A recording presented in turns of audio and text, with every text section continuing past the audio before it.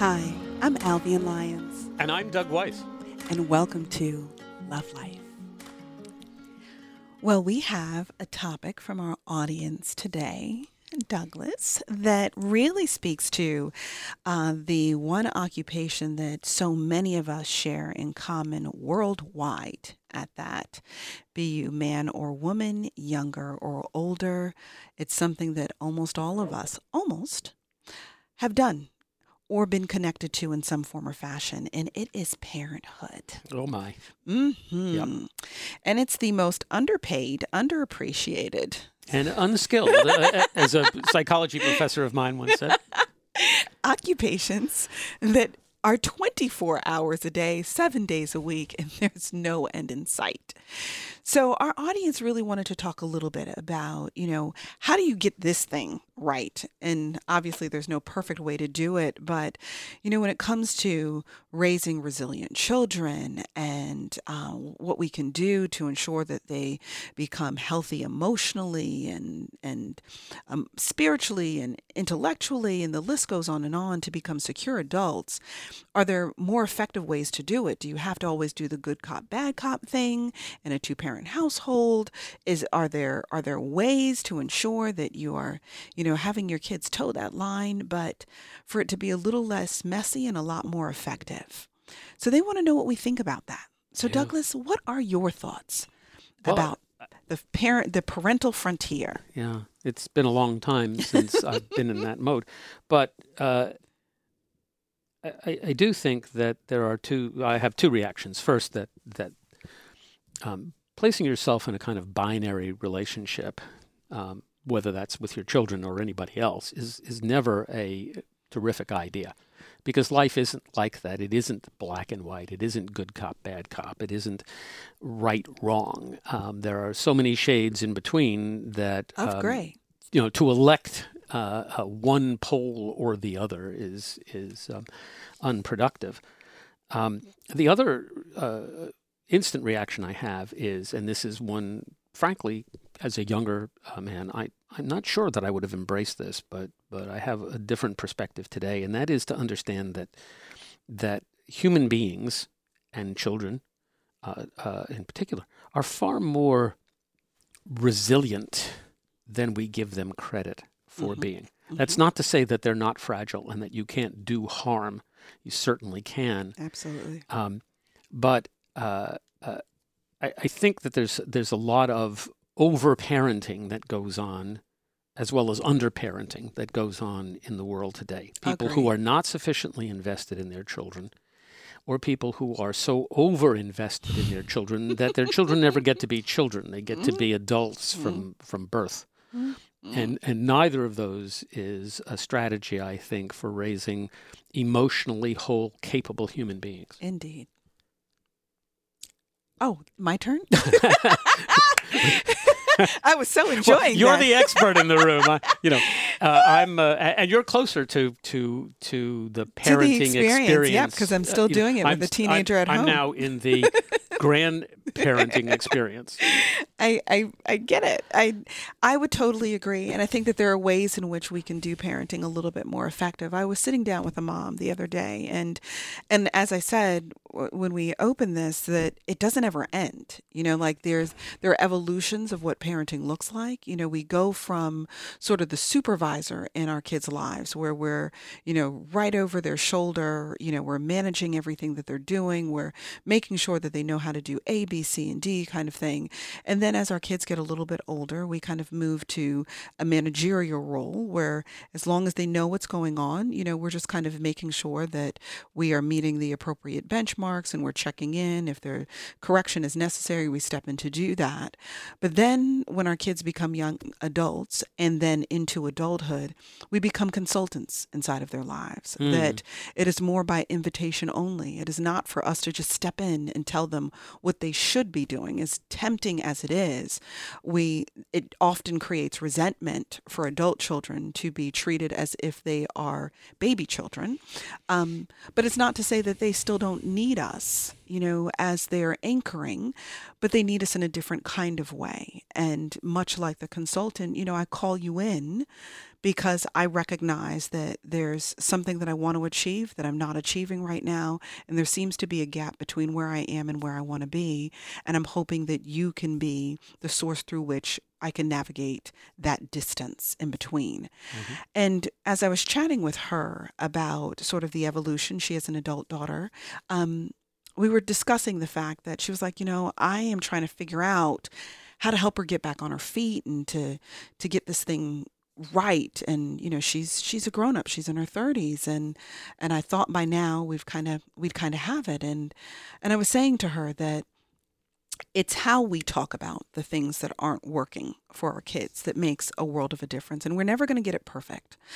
But there's a difference between what I call anchor parenting and atmospheric or air parenting. I was like, if you parent as an anchor, then what you typically will be doing is pointing out what's happening and tying your kid to the thing that's happening. And if I use something simple like, look, you're supposed to take out the trash. You never take out the trash.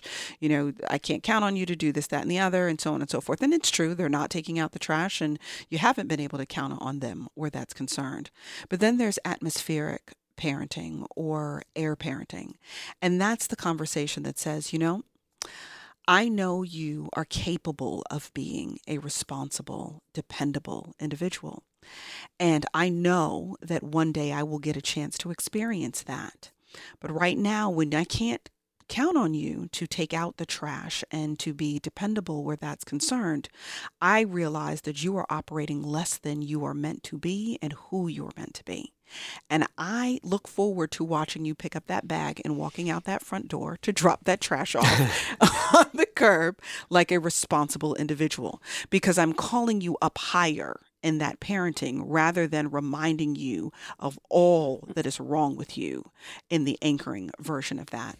And I said, and it works in lots of different ways. So she was applying that to her daughter and just came back to me the other day to say what a difference it made in the tone between them when her daughter was seeing her as inspirational in her correction rather than kind of negative or anchoring inside of that instead. So there are a myriad of ways to be able to communicate the tougher things where our kids are concerned that really enable them.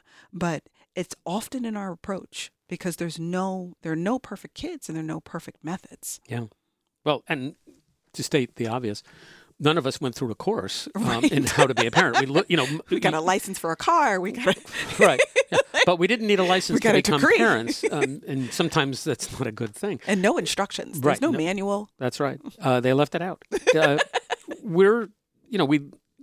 reaction response. So we either become like our parents, or if we think that our parents were not particularly good, then we do the things that our parents did. We're in opposition to that, so we become the response to the way we were parented. Right.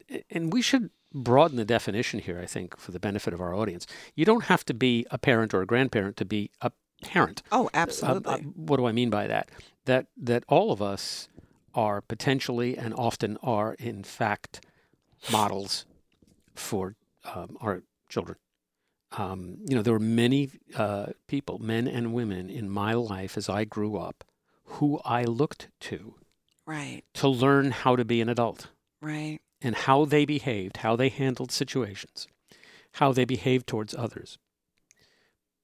That was where I took inspiration for how I could become an adult. And I think our kids are learning that from a very early age. They don't just pick up language from us or don't just pick up habits from us. They pick up everything. They're sponges absorbing everything that's going on around them and trying to sort out which of those things should I be like? Right. What works? What doesn't work? It can take one person in a situation to have a profound impact, even in the midst of 20 others who are quote unquote in some way parenting or modeling around for a child, negative or positive. But in general, the more positive influences that there are around a child, the happier, the more secure, the more, the better guided that child's going to be. So we all have a responsibility. I mean, there is something to this. It takes a village to raise a child. Notion. Yeah, agreed. Even if you're a casual person in that child's life, you have a role to play and can play. You don't have to necessarily do anything overt, but it's how you conduct yourself, understanding that you're being watched, you're being observed, and that's being taken in. Whether it has a profound impact or only a little impact, only time will tell. And I want to say to all those who guided me for better or for worse, thank you. I didn't realize it at the time, but only in retrospect. And even some of the people who were not friendly, what I might describe as gruff or difficult human beings, taught me a lesson about how to be successful as a human being, as or an adult. not. Yeah, just there's a term or phrase that there's more caught than taught in parenting, and it's so true because modeling matters. And modeling is not just about the message that you are directly communicating to me, but the message that you are indirectly communicating. The stuff that I am observing of you has a great deal to do with how I navigate the world, even if it is parenting in spite of you versus parenting because of you. In both scenarios, you are a factor in it. So we have to be mindful of the fact that we always have an audience when there are young people around us. Quite frankly, it's true even when there are adults around us. We just might not be shaping them in the same kind of way. But there's always an audience. And to be mindful of what it is that we are pouring out into our audience makes a big difference. And I used to always say too, when I would do these parenting sessions, I would always ask people, what is it that your kids get when they drink of you? What are you pouring out that they're taking in? Yeah. And we have to be responsible for the dirty water that each of us can sometimes carry in order to ensure that we are not making our kids toxic as a byproduct of what we haven't resolved in ourselves. So when we parent out of fear, when we parent out of worry, when we parent out of anger, when we parent out of frustration, it's like pouring dirty water into our kids' cup. And they're drinking from that on a daily basis. Yeah. I was talking to a younger man the other day, by younger meaning mid-30s. And he'd had a really difficult early childhood, up to about the age of 9. Literally living on the streets. Wow. You mean really difficult? Yeah, really difficult. And he is a very fine, upstanding, wonderful man today. And I asked him, how did you get that way? And there were a lot of people who helped him along the way, not least of which was his mother. But there was something in him that he gravitated to certain people in his life, and those people were people who stood for a certain way of living. And whether that was in sports, he was very athletic, whether that was in learning to work with his hands, it was a variety of endeavors and people who were both related and unrelated to him, but they gave him a compass. And that stabilized him in a way that allowed him to see a path for himself and to be able to consult that internally to know when he was going in the right direction. So I think those kinds of stories are so valuable because it's not in which we allude to in a lot of our podcasts. It's not in the perfection, that the best things often happen. It is still in the imperfection, but the intention around it, the intentionality inside of it, that we are responsible for ourselves and then the impact and the footprint that we leave behind. So as parents, while there's no perfect way to make it all happen, the greatest gift that we can give to our children is a healed version of ourselves.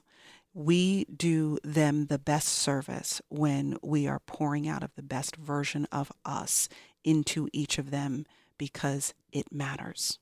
You always know the right thing to bring these conversations to an absolute perfect point. Teamwork makes the dream work. This is so much fun to be with you, and we want to thank Amaria and Todd and you, our audience, for spending this time with us. We'll be back next week, but if you'd like to write to us and give us your thoughts about this or episode, ideas, you can reach us at alvin@lovelife.digital or doug@lovelife.digital. And we'll be back next week with another interesting topic. Yes, and hope you'll be back too. Thank you. Bye.